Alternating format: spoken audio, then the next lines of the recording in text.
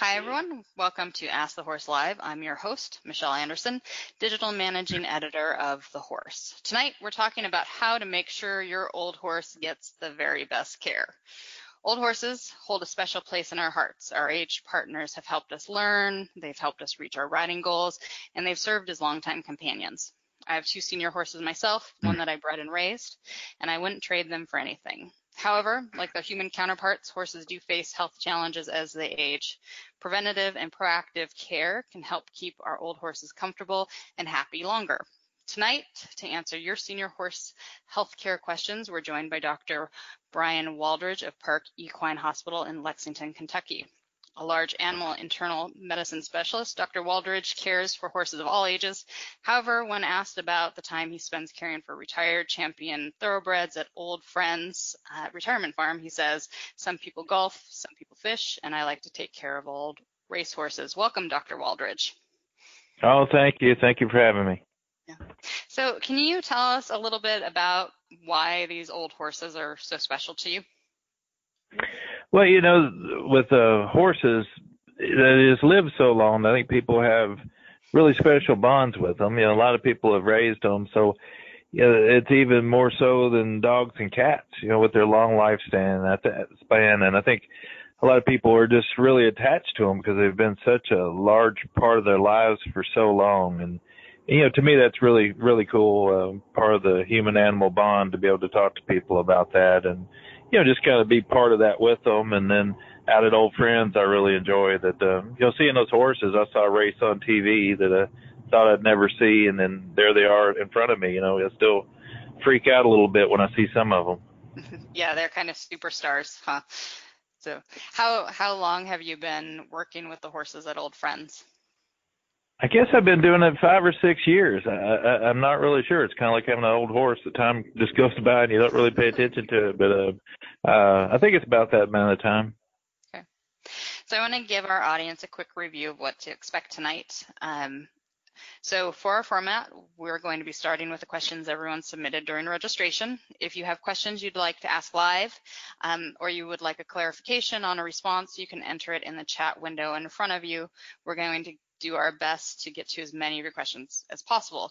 If you're listening to our archive or our podcast and are interested in joining us live during our event so that you can get your questions answered live, you can register to receive announcements about our events at thehorse.com/askthehorselive.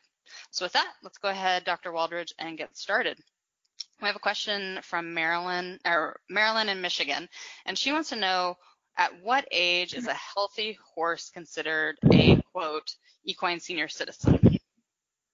I went and looked at a lot of different papers, and there's been a fair number, not a lot written on that lately, just to see what the published literature criteria was. And it was interesting to me because there was agreement on everything I could find that a geriatric horse was considered to be 20 years of age and older. So I think that's changed a bit in the last few years because our horses are tended to live longer with our help, but at least as it stands right now, 20 years of age and older. Okay.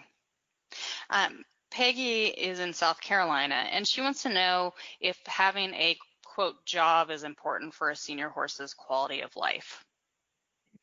I think that really depends on the horse and what it did before. I know I've had old horses, one of my own, and he was perfectly happy to walk around and eat grass, which I think most horses probably want as their job description.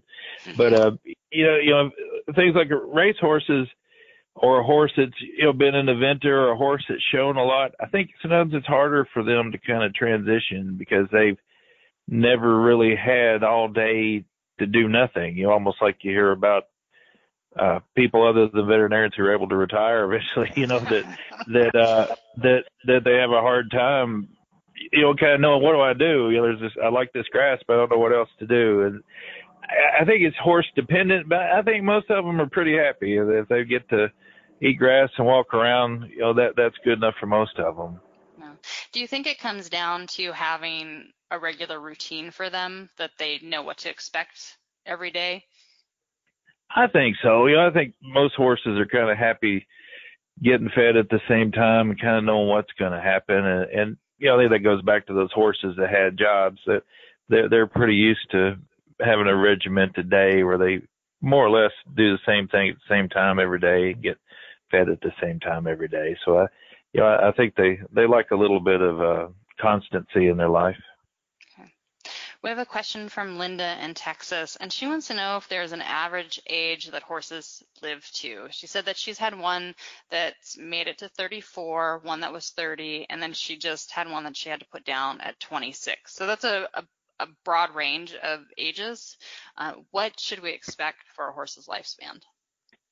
It seems like early to, getting to near 35 seems to be about as old as you hear horses being. And I use the example of these thoroughbred stallions here in Kentucky, that if you follow them, it seems to be the rare one that gets to 35 or so and thinking they're pretty pampered, so they probably had every advantage they could have in their life. So I always figure about, early 30s is about how long a horse is going to live. There's probably the oldest I guess I've dealt with was 32 or so. And, the other thing about them is minis and ponies live longer than larger horses. So like dogs, the littler dogs tend to live longer, and horses are the same. So a mini or a donkey or a pony will definitely defy that rule. And, they can live, you hear those, in the 40s and 50s.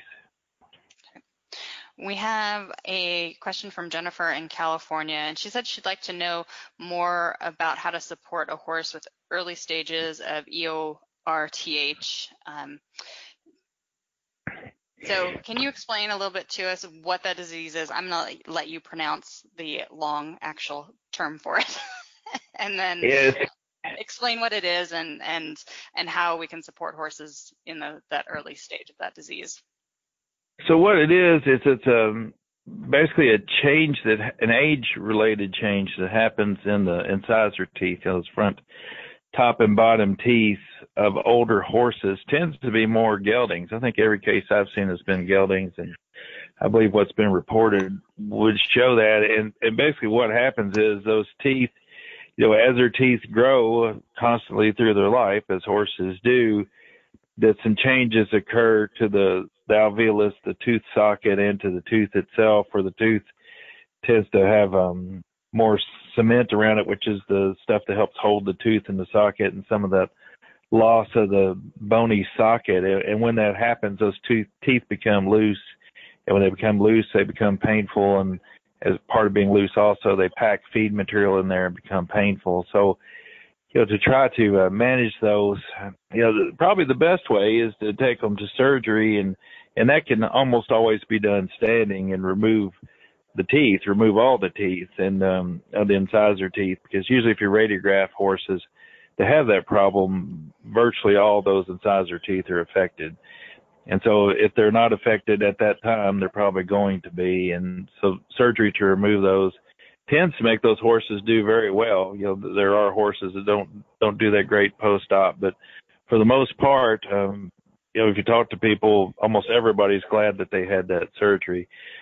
So before surgery, things like just trying to keep the feed as soft as you can, paying attention to forage quality and having it be less mature, where it's a little easier for them to chew, anything to help avoid dental pain. And, you may have to look at their teeth, and maybe if they'll let you rinse their mouth out with a hose, things like that, to help keep those sockets clean. Okay. And I think that the acronym that I read out wasn't correct. So I think it's equine odontoclastic tooth resorption and hypercementosis. Is that correct?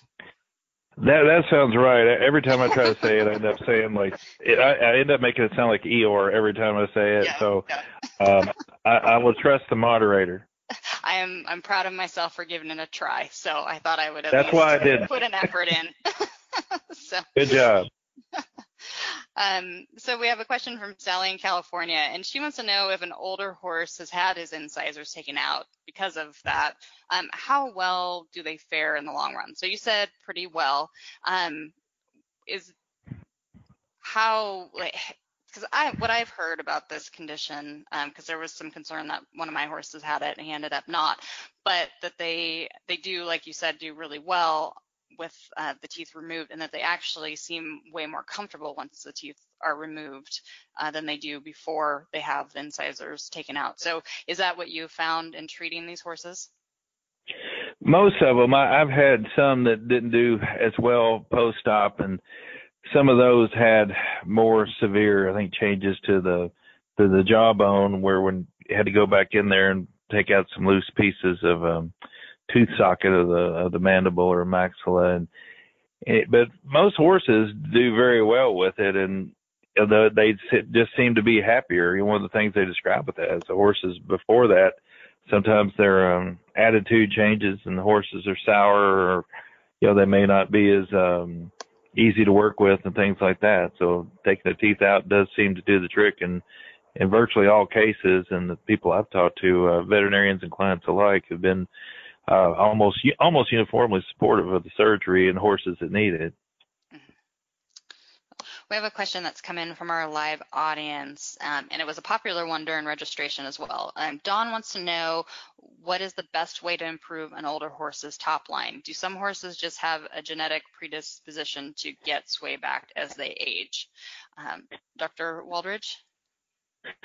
Definitely in saddlebreds, it's been shown that there's a genetic predisposition for swaybacks, and I think it's part of a natural change in older horses, and sometimes that's the first thing you see with Cushing's disease, or should say pituitary pars intermedia dysfunction, is that those horses will lose their top line. I've had that be, probably the last couple of years, be the most common complaint on those horses. And the first thing I do is just look at the horse's nutrition, make sure that they're getting fed enough, look at the rest of the body condition of the horse. We body condition score horses. We look at the top line, but some of those horses, if you look at the rest of the horse, you can't see the ribs. You can easily feel them. They have plenty of muscle, and it just seems like that's a normal aging change in them. And in those horses, there's some supplements available that are designed for top line, to help put top line back on the horse. And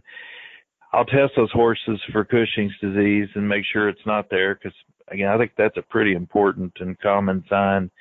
And another thing I'll do is add fat to their diet, and usually I'll do that with a rice bran pellet, because rice bran pellets are really high in fat and they're really palatable. Most horses will eat that, where some horses are a bit picky about oils, and sometimes they'll feed with added oil and then just decide they don't like it for a while, and you have to stop and then start over. But the rice bran pellets I've been really happy with, and they're easy and they're clean. They're easier on your feed tubs and things like that. So that's usually where I'll start. Make sure there's no Cushing's disease, and then start in a rice bran pellet. And you can sure do both too. I've did that on the last horse actually that I saw that had some top line losses, both positive for Cushing's, and we started some rice bran as well. I have a question from our registration questions that I think pairs nicely with that, and it's from Joyce in South Carolina. And she wants to know if older horses need their saddles changed regularly as they age. So what would your recommendation be for fitting saddles on these horses and getting their saddles looked at, and what concerns you might have about that? I'm probably the worst person in the world to answer that question, but one of the things I always look for is to look for white hairs on the horse's wither and things like that may be a sign that saddle fit's a problem, or saddle sores. So from my standpoint, and I think from a veterinary standpoint, and somebody that knows as much about tack as probably flying the space shuttle at times, is that if you see that there may be a problem with the wither, or if you think you're getting a rub, then don't assume that there might not be a problem, because some of those, especially an older horse that we'll probably talk about this a little bit later, may not have the best immune system. You don't want to take a risk of getting a saddle rub, or that may end up to being a problem that would be harder to clear up than it would be in a younger horse, or a horse where a little bit easier to maintain the top line. We have a question from Martha in Ontario, Canada, and she has a 19-year-old thoroughbred gelding that seems to be showing a few signs of Cushing's or PPID, but she said that his blood tests have come back negative. How accurate are their tests, and how can she find out if her horse does have PPID? The test that we use the most now is to measure ACTH, which is adrenocorticotropin hormone, which comes from the pituitary gland, which is where the abnormality is, and tells the adrenal gland it's time to make more steroids. And horses that have Cushing's disease, they overproduce that hormone, and so we tend to use that test as our most common test, and it's a really good screening test, and it's a really accurate test.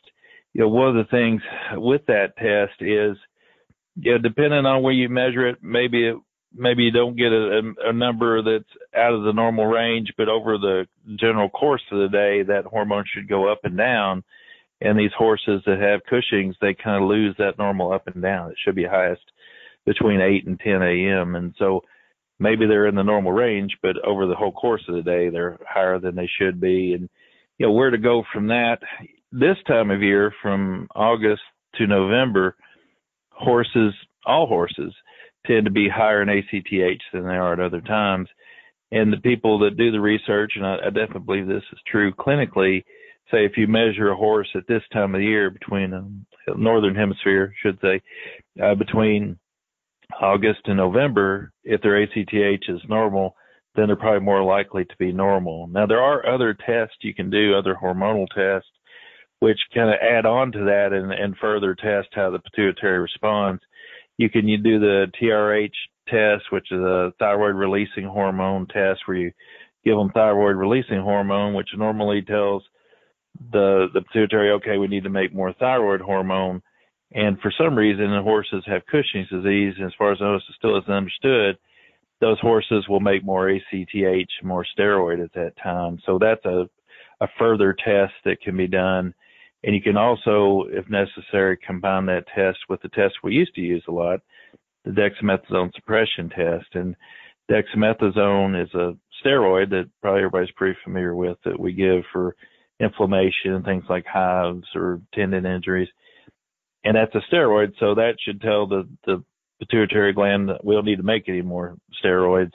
And so when that's combined, you're given a steroid that should tell the pituitary gland not to work, and you're given the thyroid releasing hormone, which says, and if you have Cushing's disease, that you'll make more steroids. So you can combine those tests and see if more steroid is produced or if more ACTH is produced. So there's a couple step ups that you can do if you have a horse that you're suspicious in, that you want to further confirm, that are more there are stimulation tests or tests that try to tell the pituitary gland, okay, we don't need to make more steroid.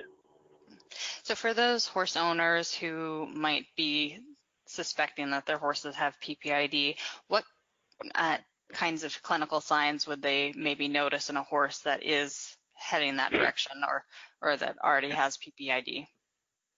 So the classic one is the horse that has that excessive hair coat, or if you read that in the book, they'll say hypertrichosis, so more hair than normal, and they don't shed out like a normal horse would in the spring. And actually what's pretty interesting on that is in studies where they've looked at the excessive hair coat that doesn't shed, that's actually as reliable as any laboratory test to make the diagnosis. So that's the first thing that we tend to look for. The other things are that high levels of steroids tend to make horses drink more and urinate more. So those, to me, those three signs together are kind of my first signs of suspecting Cushing's disease, and then top line loss, and then nagging infections that don't go away as easily, because those high levels of steroids tend to have some immunosuppressive effects. And some of those horses will be a little bit more calmer than normal because the pituitary makes other hormones as well, and some of those can have a sedative effect on the horse. We received a question via email from Jen, and she says that she has an easy keeper with PPID. She wants to know, what is the best plan to provide adequate forage and chew time throughout the day without having excessive weight gain? So, if the horse has good body condition, if you can't see but can easily feel the ribs, what I tell people to do is we want to get a grass hay, try to get a mature grass hay. So I say go out and kind of buy some fairly middle of the road grass hay for those horses, because generally it's kind of that middle of the road, less good quality hay. It's going to be a little bit more mature, so it's going to have more fiber in it. It's going to probably have less sugar. So that's what I recommend people to do. Don't go out and get the great hay, get the decent hay or the good hay. And, as a general rule, that's going to be more mature and less sugar, and also give the horse something to chew, and hopefully not give it a lot more carbohydrate. So we've been talking about PPID quite a bit, and we did get a lot of questions about PPID during registration, not so much about equine metabolic syndrome or insulin resistance. Are those two things that we will also see in our older horses? We can, and we can see it if the horse is obese, excessive body condition, and one of the things that you'll read about with that is what's called regional adiposity. So those are the horses that tend to put fat in weird areas. So they may put fat in the crest of their neck, or sometimes if you look at their hind end around their tail head, you'll see that they're kind of have that lumpy fat back in there. And those horses can have metabolic syndrome, and we're learning more that fat acts not only as an energy storage organ, but also as an endocrine organ. And what it does is it also can create steroids or produce steroids. And when the steroids come from the fat or from the excessive ACTH, steroids tend to have an antagonistic effect on insulin. So we may have enough insulin in the body, but due to those steroids, insulin isn't able to have its normal effect. So that's why we may see things like laminitis, because it can affect blood flow to the foot. Or those horses, one of their responses is to make more insulin in an attempt to make up for their insulin not working. So if you measure insulin, those horses may have excessively high insulin levels. We have a question from our live audience. Anne wants to transition a 19-year-old horse to barefoot now that he's retiring from competition. He struggled with some navicular-related lameness on and off throughout his career, and he's been wearing therapeutic shoes, specifically a wedge. What advice do you have for transitioning a horse from shoes to barefoot for retirement? And is it possible that this horse won't be able to retire barefoot? It's sure possible, and I think it depends a bit on how intensive the management was to keep that horse comfortable before it was retired. If it was one of those ones that needed the occasional joint injection and needed to be on bute and things like that to keep it comfortable, then that's going to be a little tougher. But once the shoes are pulled, one of the things we do want to do with those horses is try and maintain heel and a shorter toe. And by maintaining heel, we're going to have less pressure on that navicular bone, and hopefully help keep the horse more sound, because a low heel is going to make more pressure on that bone from the deep flexor tendon that ties into the coffin bone. So, paying attention to the toe and for sure leaving as much heel as we could in that horse will help. But I think it just depends on if it was pretty intensive management before retirement, then those horses are probably going to be a little tougher to go barefoot once they're retired. Do you have any recommendations for signs that horse isn't doing well barefoot and needs to go back to shoes? The biggest thing would just be persistent lameness, and the lameness from navicular is kind of described as a horse that's sort of walking on eggshells. That they tend to take little short, choppy steps. It tends to affect both forefeet. So if they look like they're kind of lame in both and taking little short, choppy, uncomfortable steps, that would be the most common thing I think you would see. Okay. Sherry in our live audience has a question about ring bone. She said, what do you recommend for feeding and managing an older horse with early ring bone? She says that her mare still wants to trot and canter when ridden, but that her vet just wants the horse to walk.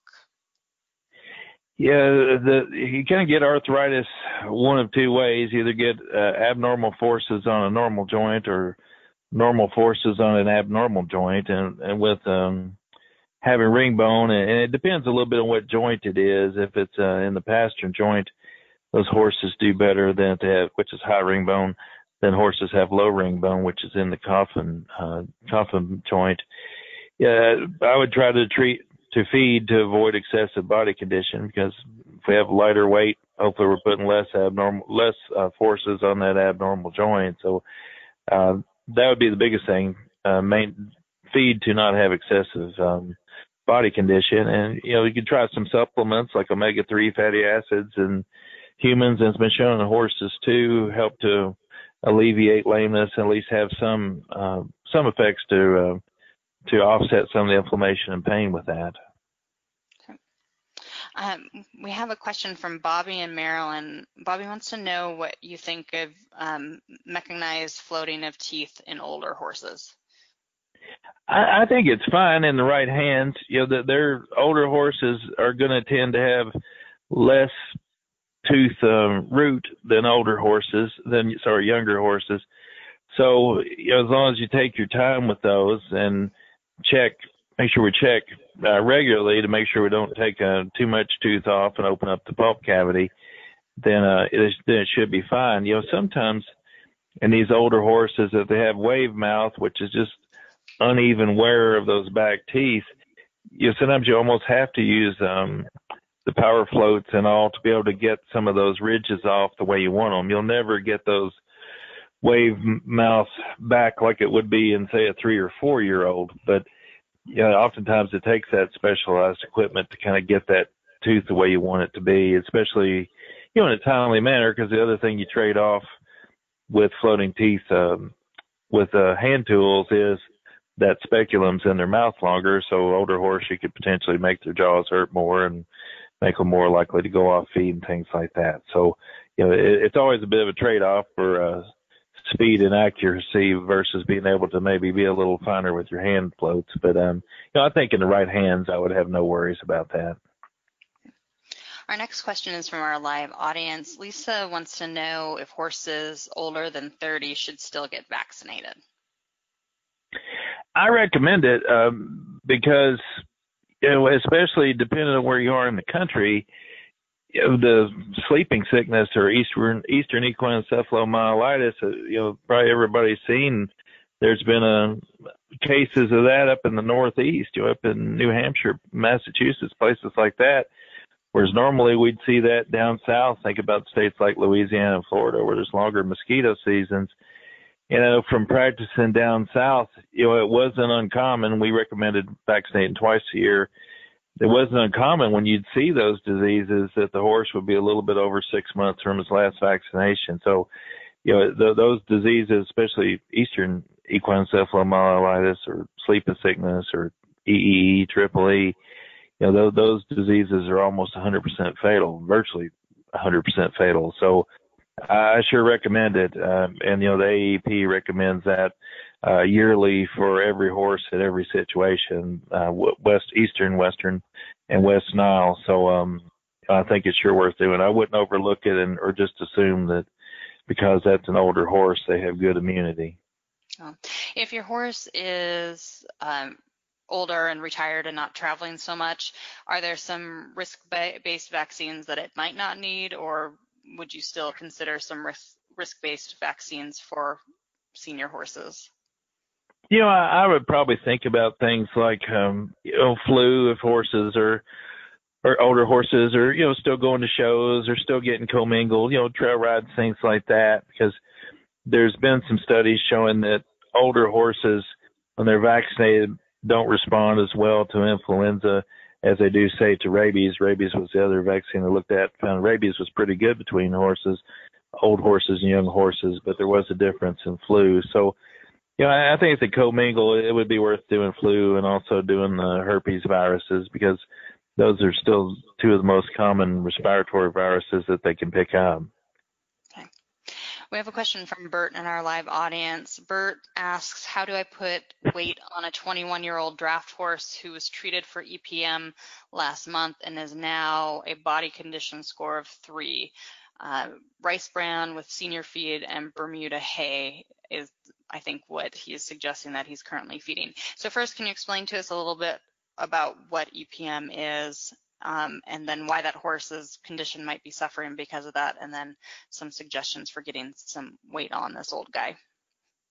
So EPM is caused by protozoa, and it affects the spinal cord generally, and it spread in possum manure, and it can cause localized lesions of inflammation in the spinal cord that may affect where the nerves come out to different muscle groups. And part of that's why horses that have EPM can have muscle loss, because if you cut a nerve that goes to a muscle, then you've lost the stimulus to that muscle to contract, because even when muscles aren't actively contracting, those nerves still help to maintain tone. So EPM can cause some denervation, loss of muscle, which is going to be trickier to get back. And generally, it takes about 10 to 14 days after you've had a nerve injury before you start to lose muscle mass. So that you're kind of lagging behind when you start to see that.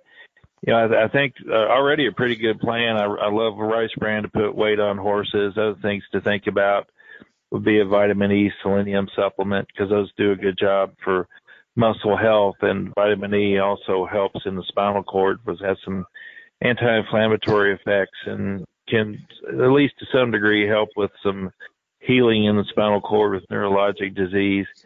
And what was the hay again? I'm sorry. Bermuda grass, as a whole, is going to be a higher fiber hay, so it may be worth looking for another grass hay like a Timothy or alfalfa, if that's available. Or alfalfa's not grass hay, but a legume hay. And the legume hay, such as alfalfa, the advantage there would be a higher protein content, which should help with some muscle gain as well. So Bermuda grass tends to be about 8 or 9%, maybe 10% protein, and higher in fiber content than some of the other ones. So I would try to switch forages, because I think that would help as well. Okay. We have another question about keeping weight on an older horse. Rena in Pennsylvania wants to know if you have any suggestions for feeding a 27-year-old warm blood to keep her weight up over winter. She said the horse gets good quality hay. So is there a point where these horses need to transition to a complete senior feed that meets all their forage and nutritional needs? And how do you know when the right time is for that?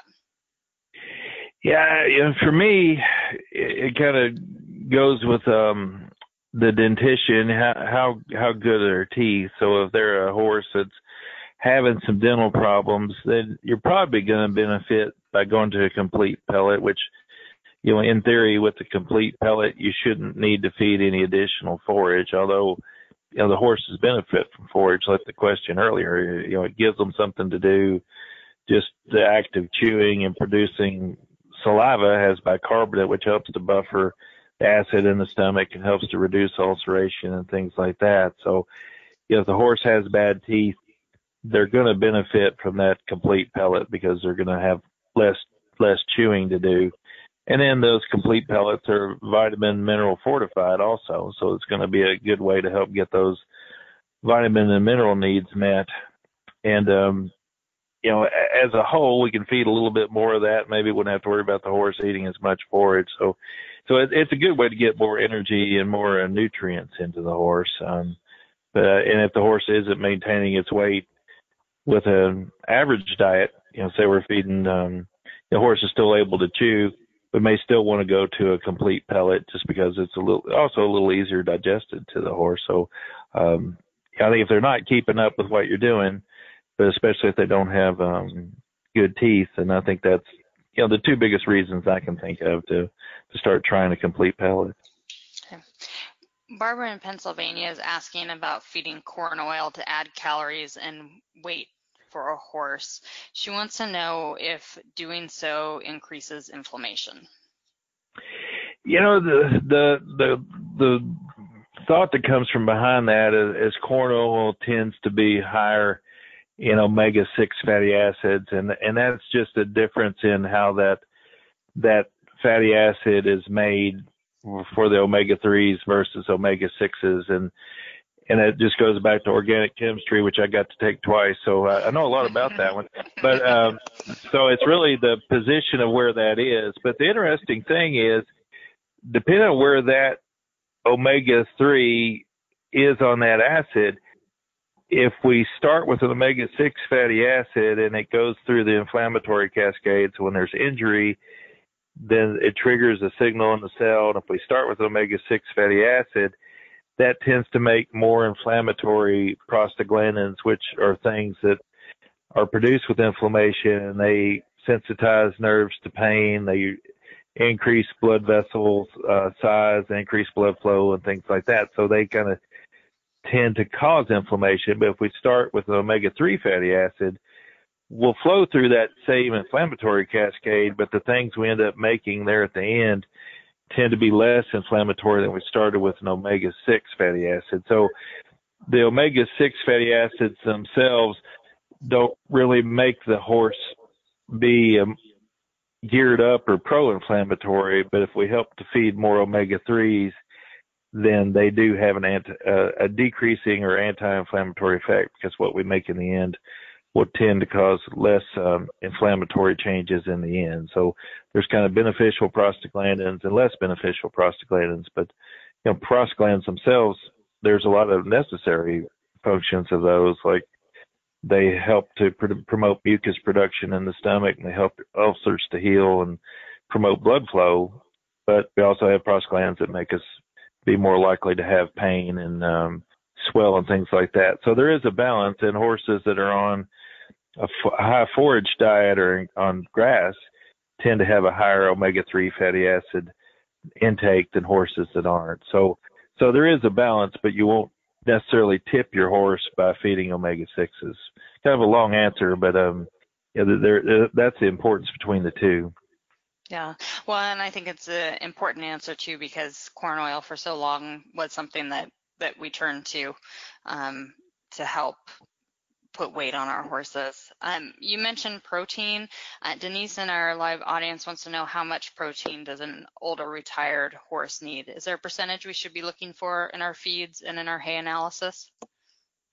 It is, the number is shockingly low, that adult horses at maintenance, so that horse is neither gaining weight nor losing weight, that aren't in a heavy work requirement, because work really doesn't increase the protein requirement that much, only need about 10% protein. And it's really hard to find 10% protein feeds, especially commercial feeds. And, it seems like if you go looking around, 12% is about as low as you'll ever find. So virtually anything that you're going to find on the shelf within reason is going to be 12% or higher, so that we should be given plenty of protein with that. The exception would be a horse that you're trying to put weight on, or if you had a rescue horse and things like that, then they are going to need more protein. But for that horse under most conditions that isn't in heavy work, that's fed an adequate diet, it's pretty hard to underfeed on the protein. We have a question from Christy in Florida about ration balancers. And just for the audience, a ration balancer is the feed that you feed a small amount, and it has all of the vitamins and minerals, and it has fat and protein for your horse in a smaller serving. So she is saying that even just that ration balancer will put weight on her easy keeping horse that's only on hay otherwise. What alternatives might you suggest to make sure that horse gets the nutrients that it needs without the added calories? Yeah, that's a tough question, because generally those ration balancers are pretty minimal. And, the way I've described them to clients is they're like a multivitamin for horses. And hopefully there's not too many calories in your multivitamin, but maybe just shop around and look and read the label also, and read that label and see if there's a carrier in the ration balancer pellet that may be a source of energy. Look in there, see if there's corn, or if it's a alfalfa based or something like that, and maybe try to find another one that doesn't have a carrier that may be supplying some calories, because that's a tough question, because most horses that are on a ration balancer are usually pretty easy keepers and not really getting much extra from it other than the vitamins and minerals. Oh. We have a question from Fiona in Scotland, and she said that a recent blood test showed that her older horse is slightly anemic. What might cause this, and is there anything she can do? Yeah, the most common cause of anemia in a horse, or really any animal, is chronic inflammation. And one thing that the body does when there's infection is it'll try to grab onto iron, because bacteria also need iron to grow. And as we know, iron's important for red blood cell production. So whenever there's anemia, I'll ask myself, is there any possibility this horse may have an infection somewhere? So I'll look at the white blood cell count and see if that's high, because generally it will be if there's an infection. And another thing that we look at in horses is fibrinogen, which is an inflammatory protein, and that will go up with infection. We also have the test for serum amyloid A now, which is also another indicator of infection in the horse. So I would look at those things, look at white blood cell count, look at fibrinogen, look at serum amyloid A. And then there's different things that we look at on the complete blood count on that report that you get back that talks about what the white count is and what the red count is. And one of them we look at is packed cell volume, or hematocrit. And what that tells you is the percent of red blood cells that are in the blood. So if we spin down the liquid portion of the blood, the packed cell volume is what percent of that is red blood cells. And, generally if that number is normal, I don't tend to worry much about the other things, like there's an RBC, which is red blood cell count, because it's harder for me to make that determination. I tend to go more on the packed cell volume, or hematocrit. So and some people will use hematocrit as a determiner of anemia. In humans, they'll use hemoglobin, and we really don't use that much in horses. And hemoglobin measures that red pigment in red blood cells that makes them carry oxygen. So if you use hemoglobin might be low, but those other numbers may be right. So to me, whenever I get a call about a horse that's anemic, I'll ask if the person can email me that report so I can look at it, because depending on the definition of anemia, you could use any of those three things. And so I like to look at all those together and then try to determine if there's really a reason. A lot of times if they're pretty close to normal, it's really not very significant. If you rebled that horse in 2 to 4 weeks, it'd probably be normal. We have a question from Janet in our live audience. She wants to know if stem cell injections can help old injuries heal in senior horses. She said she's debating whether it's worth the expense. That's a great question. There shouldn't be any reason why stem cells shouldn't help.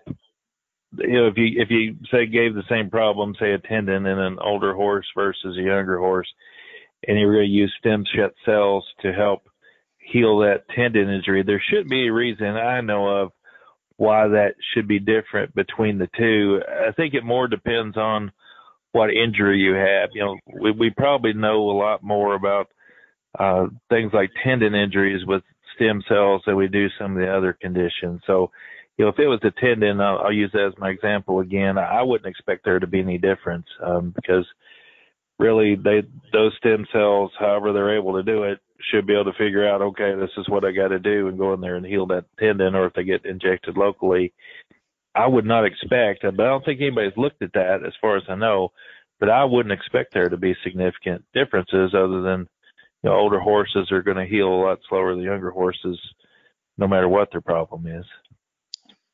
We have a question from Shirley in Illinois, and Shirley wants to know if anything can be done about big melanomas.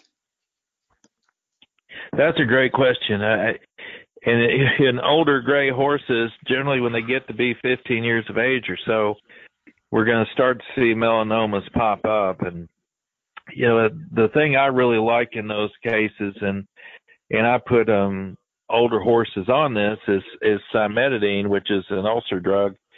But what that's been shown to do is help the immune system and help the immune system be able to fight against the cancer that's in those melanomas. And it's also used some in humans. You will find pretty strong opinions on that between veterinarians, I'll say, though. You either love cimetidine or you hate it. So sometimes I kind of take a step back if I mention that to a veterinarian, because there's tend to be pretty strong opinions one way or another, and I just don't want to get hit with a twitch by some. But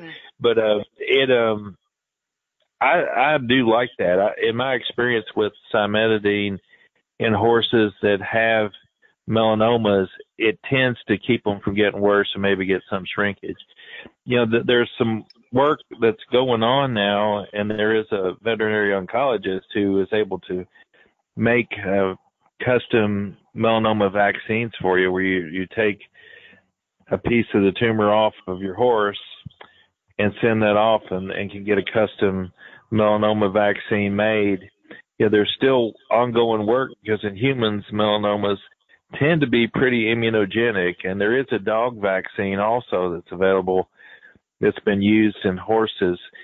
You have to go through a veterinary oncologist to get that vaccine through your veterinarian. So it's, there's some extra steps to get a hold of that, but it is available.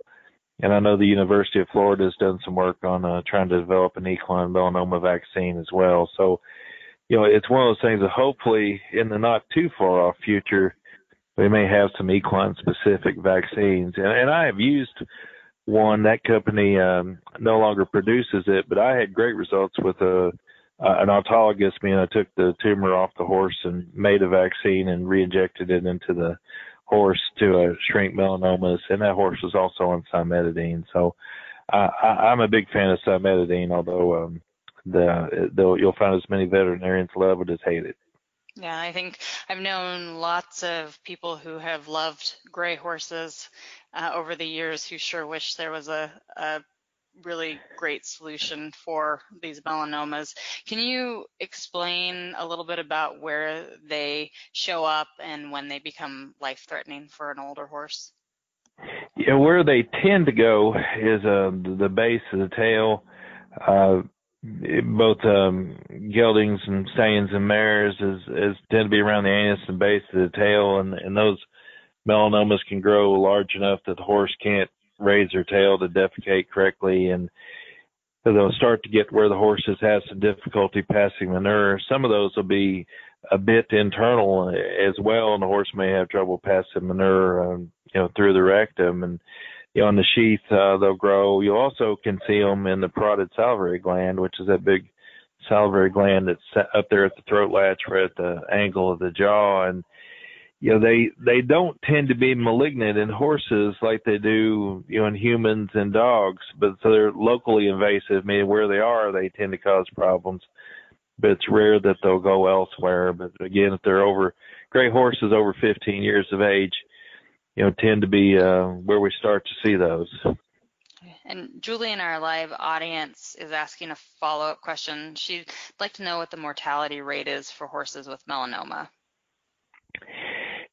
It somewhat depends. The horses that I have put down for melanomas, it's almost always those hind end problems, tail head and perineum, which is just the back of the horse there around the rectum and the vulva, and those can just get large enough that the horse isn't able to pass manure, and or interfere with manure, and it just becomes a quality of life issue. So, I think it's reasonably rare to put down a horse solely for melanoma, but you unfortunately do see it. It's not one that tends to get other places. Occasionally you see it in the spinal cord, and see horses that get ataxia or gait problems or paralysis.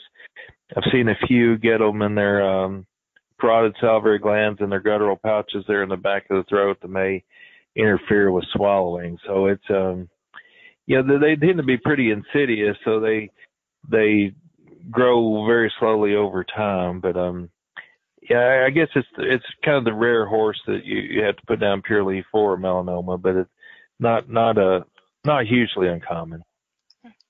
We have a question from Sue in Arizona. She says that she has a 20-year-old horse that falls asleep standing, will buckle, and almost fall down. She said the horse has no problems otherwise getting up or down. What's up with her horse? That's a really good question there, because and I think the important thing in that question is that the horse can get up and down, because that's the first thing I ask in those horses. Because a lot of times we get a call on that, the horse has narcolepsy, because if you watch them, you'll see kind of their head drops and the knee buckles, and then all of a sudden they just catch themselves, or sometimes they'll even stumble sideways. And as long as the horse can get up and down, the important thing there is that that generally that horse is able to lay down and sleep. Horses are where I wish I could be. They only need about 3 hours to sleep a night of deep REM dream type sleep, but they have to get to where they can lay down to get into REM sleep. So if a horse has an orthopedic problem or pain, or I saw a horse today that I think may have neurologic problems where the horse is afraid to lay down because sometimes they're afraid, can I get back up? If they can't lay down to sleep, then they never get into that deep sleep. And, they're like me driving home so the springtime where you catch yourself going to sleep and catch yourself to wake up. And that's what they do. They're sleep deprived. The other really interesting thing that Dr. Bertone has done, and he's written up, I think, quite a few of these cases, is horses also are a bit dependent on herd hierarchy to sleep. And if you think about when you've been out driving in herds of horses, a lot of times when they're taking like their sun naps, you'll see that everybody's laid out but one horse, and there's one horse standing in the middle kind of watching everything. And that some horses really need that guardian that they think's watching out for them before they're comfortable to lay down and sleep. So I got into that with the horse this year too, where we really couldn't figure out if the horse was having sleep difficulties. So in the end, we turned it out with other horses. So it would be in a herd to hopefully have that horse that they know is watching out for them. So they'd lay down and sleep. I haven't heard back on how that horse did, but we really couldn't find an orthopedic problem. So we tried putting it with a buddy and tried turning it out with other horses. But that's important. Sometimes those horses, you give them a buddy or put them out in a group, and then they feel more secure and they'll lay down and get that deep sleep that they need. So sleeping horses is pretty interesting. Mm-hmm. Yeah. We have a question from Cheryl in Ontario, Canada, and Cheryl wants to know what the best way is to ease stiffness in her older horse's joints. The things that help are omega-3 fatty acids. So that'd be things like fish oil or flax oil. Fish oil is our best animal source of omega-3 fatty acids, and flax oil is the best vegetable source. That's been shown in several research studies to help with stiffness and lameness. Other things would be to use the glucosamine chondroitin supplement.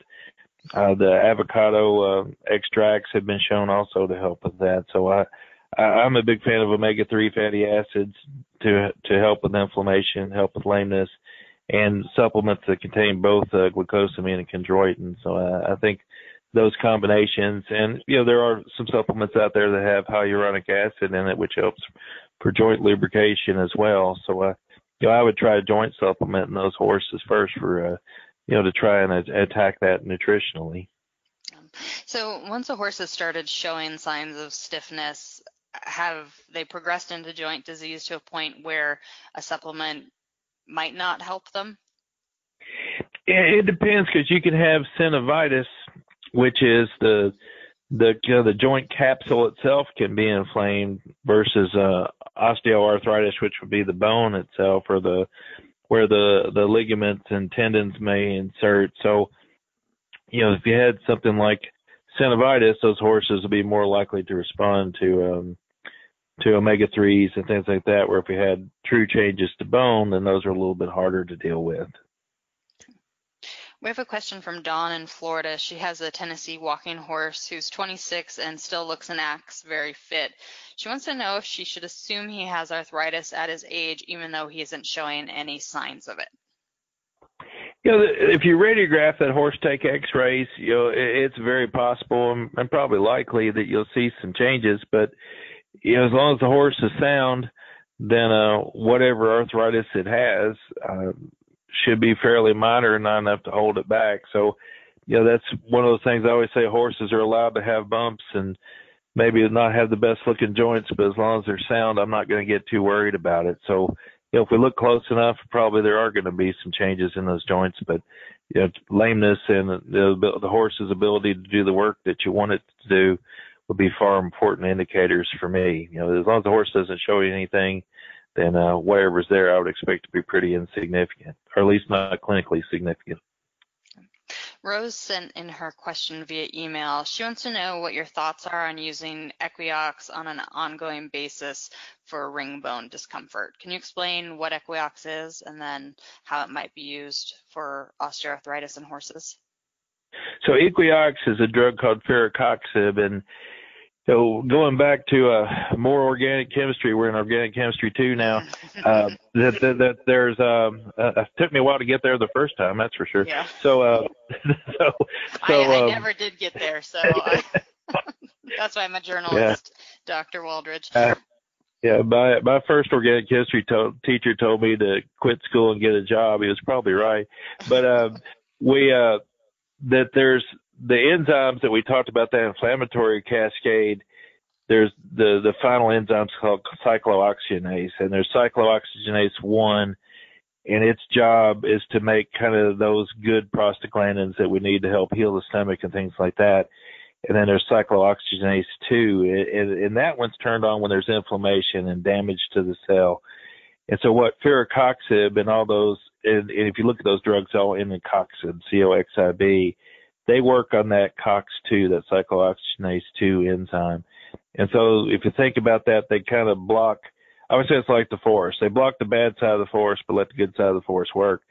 And so they're taking out those prostaglandins to do things like cause pain and swelling. So we're hopefully going to do things like be able to block the bad effects like soreness, lameness, inflammation, but also protect the kidney and protect the stomach. So that's the advantage of using those drugs. And so I think it's a little bit horse dependent on those. Some horses do better where those, like firocoxib block helps them to be very happy and comfortable, and other horses don't. So I would say it's always worth a shot. You know, if you're worried about that in your horse, those long-term effects, because, you know, some people have found that you can still get some inflammation of the gut with using those drugs, or at least thought they've seen that effect. As I always say, pick a day of the week, and, you know, whatever day you want. I always told clients Sunday, because I feel like that's the easiest one to remember, is just see if you can skip a day, just to let the kidney and stomach take a break from it. So, you know, that's something you can do if you're worried that it may be causing problems in your horse. But, you know, generally those drugs are pretty safe, and we don't worry about those as much as we do drugs like bute, because bute doesn't care which one of those cyclooxygenase enzymes it blocks. So it blocks the bad side and it blocks the good side, and that's why we're more likely to see things like ulcers and kidney problems with bute. We have a question from Christy in Michigan, and she wants to know if older horses are more prone to colic as they age. Yeah, that's a really good question too, because as a whole, they're not. However, there's some colics we're more likely to see in older horses, and the one that probably comes up the most is the pedunculated lipomas. And what those are is horses as they age, and again, if I remember this right, it's about 15 years of age you start to see these, is they get a benign fatty tumor, and where it forms is usually on the small intestine, although you can see it other places, and it begins at the mesentery, and the best way I know to describe the mesentery is it's like if you think that the small intestine is suspended at the bottom of a shower curtain. At the bottom of the shower curtain where the small intestine attaches is where those lipomas occur, and they're benign fatty tumors, but they enlarge with time, and they'll pull off a stalk of that mesentery, that connective tissue, so it's kind of like a rock tied to a string, and potentially those things can wrap around the small intestine and strangulate it. And so that's kind of our bad colic that we can see in older horses, and that's the one you always worry about if you have a older horse colic, and especially if you take it to a surgery and you're worried it has a small intestinal lesion. So those are more common, much more common in older horses. And the other thing we can see sometimes is in horses as they age, their liver tends to shrink, especially on the right side, and that can predispose horses to a type of colic called epiploic foramen entrapment. And epiploic foramen is basically just a potential space, and I kind of describe it like your pocket. You know, there's a potential space, you could put something in your pocket, but if you don't have anything in your pocket, then that space doesn't have anything in it. But as that liver shrinks, then that potential space is larger, and small intestine can pass through that hole easier and get strangulated also, and tend to be small intestine, or would be small intestine. So those colics are more common in older horses just because of age-related changes, or those lipomas tend to get larger and more likely to cause problems as the horse gets older. Okay. Well, Dr. Waldridge, unfortunately, that's all the time that we have for tonight. I want to thank you for joining us and answering the questions. You've been great. Oh, thank you so much for having me. I sure appreciate it. I think you guys do a great job there at the horse, and I'm always happy to help. Well, thank you, and thank you for taking care of those old horses out at the farm. For everyone who's listening, please join us next month. We're going to be talking about disaster planning for your horse. Until then, from all of us here at The Horse, we hope you have a great night.